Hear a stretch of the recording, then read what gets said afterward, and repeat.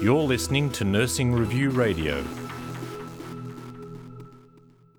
Research at the Institute of Health and Aging has shown that residential aged care workers feel that they need more support and training from employers to tackle dementia and depression among their patients.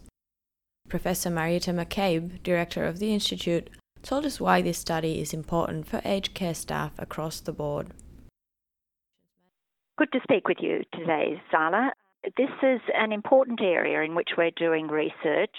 The prime reason why we decided to look at organisational factors and how they influence the care that's provided to older people in residential care facilities was because we found that although when we trained staff up in terms of detecting and managing depression and behavioural problems associated with dementia, we found that their knowledge increased, that their skills increased, and that they felt better about their way of managing these major problems. The actual detection and management of depression didn't improve, and neither did the level of behavioural and psychological problems associated with dementia. And when we questioned the staff, they indicated that there were a whole range of organisational barriers that prevented them from actually implementing this training. And these were things like job stress, the fact that they were very, very busy, that they just didn't have the time to do these things.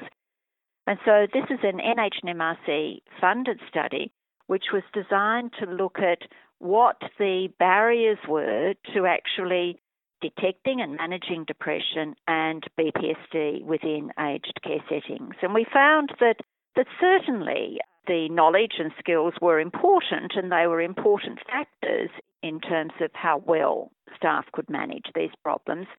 But more importantly, we found that there are a whole range of organisational factors that prevented these care staff from doing their job well. And these were things like their level of autonomy, so how confident they were to actually take this step to do something about these problems, the level of trust that they had with their work colleagues and the level of support they found with their work colleagues, as well as their job stress. And so these were all important factors in terms of how well they managed these problem areas. And so what this highlights is the fact that if staff feel that there are rigid routines, time restraints, that there isn't the support within the work environment to manage these problems, that they are reluctant to do so. And so if we're going to improve the welfare of the residents, the mental health of the residents,